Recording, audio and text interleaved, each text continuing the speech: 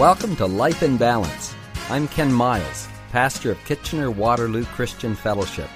We all know that life can be hectic, and sometimes its demands can pull us off balance. The good news is that God has given practical insights in His Word for keeping life on an even keel, despite the pressures we may face. This program is designed to help us understand and apply God's wisdom in our everyday lives.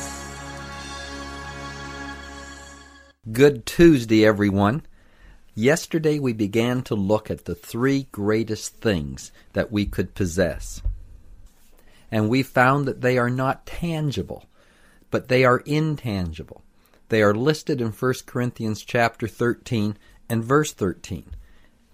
And it says, "Now abide faith, hope, love, these three, but the greatest of these is love." These three words are the foundation of our Christian walk. These are the greatest things that we can possess: faith, hope, and love. When you understand the principles and the teachings behind these words, it will revolutionize your life. These are foundation stones that must be laid. We said yesterday that faith produces our position in Christ. Hope determines our disposition. It brings us the mind of Christ. And love is the exposition of Christ's life through us. So these words represent the totality of Christ working within us. It starts with faith, it moves through hope, and finally expresses itself in love. Now, yesterday we said that we are not saved because of our condition, but because of our position. Where we are placed determines our salvation. Now, what do we mean by this? Ephesians chapter 2 and verse 8 says, "For by grace you have been saved through faith, and that not of yourselves, it is the gift of God, not of works, lest anyone should boast." We are not saved because of our good works. We are saved by grace through faith. Our faith repositions us into Christ. Now let me give you a little background behind this before we go on and see how faith is the active element that brings this about. But first we need to understand what God has done in order for us to be saved. Now let me say something to you that many people do not realize. God only sees two men in the world. He sees the first Adam, and He sees Jesus, who is called the second Adam. 1 Corinthians chapter 15 and verse 45 says this, "The first man, Adam, became a living being. The last Adam became a life-giving spirit." Goes on to say in verse 47, "The first man was of the earth, made of dust. The second man is the Lord from heaven." The scripture says that the first man here was Adam, and the second Adam was Jesus, the Lord from heaven. And it also says here that the second man is the last Adam. So if there's the first Adam and the second Adam Adam is the last Adam, well then there's only two men. God sees two people in the world. He sees Adam and all those that have descended from Adam, and He sees Jesus Christ and all of those that are within Christ. Now follow me here, because this is very, very important for you to understand the nature of your salvation and how faith is the active element to change our position from the first Adam to the second Adam. Now let's just look at this for a moment. Why is Christ called the second Adam? Well, first of all, like Adam, his existence on earth began outside the ordinary course of nature. I mean, Adam wasn't born, he was created. He was formed from the earth, and God breathed into him the breath of life. Now, similarly, Jesus' beginning was outside the ordinary course of nature. He was born of a virgin. He did not have an earthly father. Galatians says that when the fullness of time had come, God sent forth His Son, made of a woman. There was a miracle that took place here. A woman had seed within herself.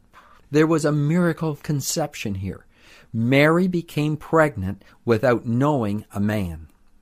God used her womb to bring forth the second Adam. Now, the second thing about Jesus was, like Adam, his life began on earth without any trace of sin. Adam was created sinless and was placed in the garden. Jesus, being born from the Virgin Mary, was born sinless. He did not have any trace of sin upon himself. Now, the third reason Christ is called the second Adam was that Adam was created in full fellowship with God. I mean, the scripture says that God came down and walked with him in the cool of the evening, and he communed with Adam. And similarly, Jesus, all of his life, was in communion with God through the Holy Spirit. The fourth reason why Christ is called the second Adam was that, just like Adam, he had a nature capable of temptation. Adam was tempted by the serpent, and he succumbed to it. Now, Jesus had a similar nature. In the flesh, he was just a man, and he was subject to temptation. It says that Satan took him into the wilderness, and he tempted him there for 40 days. Another verse says that Jesus was tempted in all points such as we, yet without sin. But the very reason that he could be tempted shows us that he could have sinned, but he never. Now, the fifth reason why Christ is called the second Adam was, just like Adam, his life would have a momentous and ongoing influence on all mankind. I mean, Adam was our natural father. We still have actually part of the DNA in us that was in Adam in the beginning. He's our natural father. But here's the important thing. Christ starts a new seed, a spiritual seed. And it says in these verses in 1 Corinthians 15, in verse 49, "And as we have borne the image of the man of dust, we shall also bear the image of the heavenly man," the second Adam. Now, if God only sees two men, he sees Adam, who has sinned, and the penalty of his sin hangs over all of our heads. But he also sees Christ, who is sinless, who is well-pleasing to him and acceptable. Now, I want you to hear how Romans chapter 5 speaks to this. It says in verse 12, "Therefore, just as through one man sin entered the world, and death through sin," speaking about Adam here, "and thus death spread to all men because all sinned.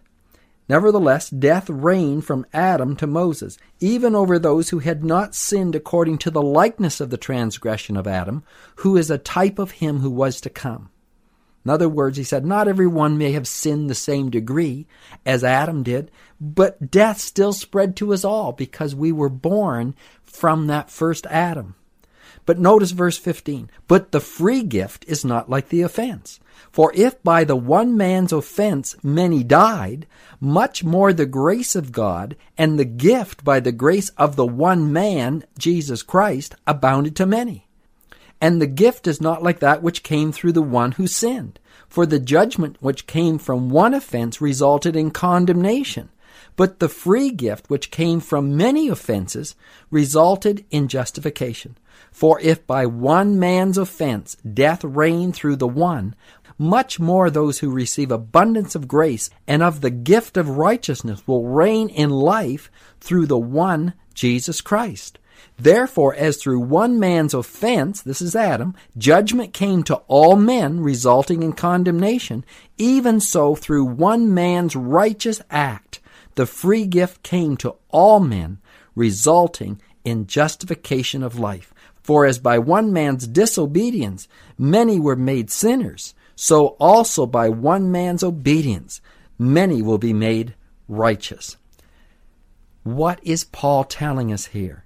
He's saying because Adam came into this world and sinned, we all became sinners and we all die. First, it brought physical death, but more seriously, it brought spiritual death. We all have been separated from God. And so this is the case of everyone in the world that comes from the first Adam. This judgment of sin hangs over us all.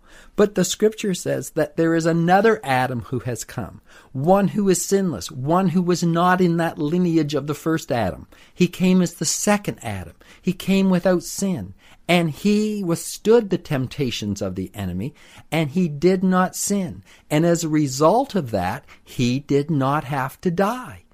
Jesus did not have to die for his own sins. That's why he could die for my sins. Listen, I can't die for anybody else's sins. I have to die for my own sins.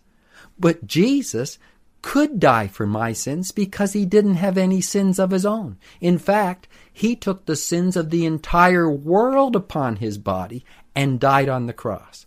Now, why does that one act save us all? Well, this portion of Scripture tells us. If by one man and by his act of disobedience we all became sinners, the Scripture says here, Jesus, by his obedience and his righteousness, could now die one death that would make us all righteous and heirs of salvation. Do you see it? The first Adam died and we all became sinners. The second Adam, Christ, lived his life perfect and died for our sins once for all, and we all have the opportunity to be declared righteous. Listen to how Paul explains this in Romans chapter 5 and verse 6.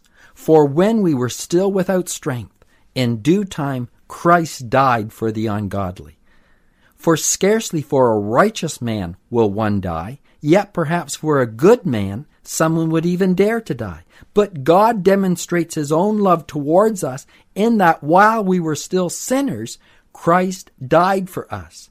Much more than having now been justified by his blood, we shall be saved from wrath through him. For if when we were enemies we were reconciled to God through the death of his Son, much more having been reconciled, we shall be saved by his life. So this whole matter of salvation is getting out of the first Adam and getting into the second Adam. Because you see, there's only one person on earth who is worthy to go to heaven, and that is Jesus, the second Adam. He's the only one that lived a perfect life and that can enter heaven. If I try to enter heaven, I tell you, my sin separates me. My sins say that I'm worthy of death, eternal death, and that I am separated from God forever. So how do I get into heaven? I have to get into heaven in the second Adam. My position must change from the first Adam to the second Adam. You see, that's why I'm saying it's not our condition that will save us. Our condition is all the same. We're sinners. But we need to be repositioned into Christ, who is sinless and who is acceptable to God. We are repositioned into Christ by faith. We'll talk about how that happens tomorrow. I'm Ken Miles. Bye for now. Life in Balance is a ministry of KW Christian Fellowship. We are located at 1000 Bleems Road in Kitchener. We would love to have you join us this Sunday for one of our services. The times are 9:30 and 11:30. Just go to our website at kwcf.org to register and to check out all our other activities. We have events for children, youth, and people of all ages. Our mission is to connect people with God and each other so we may fulfill our purpose in life. Till next time, may God keep your life in balance.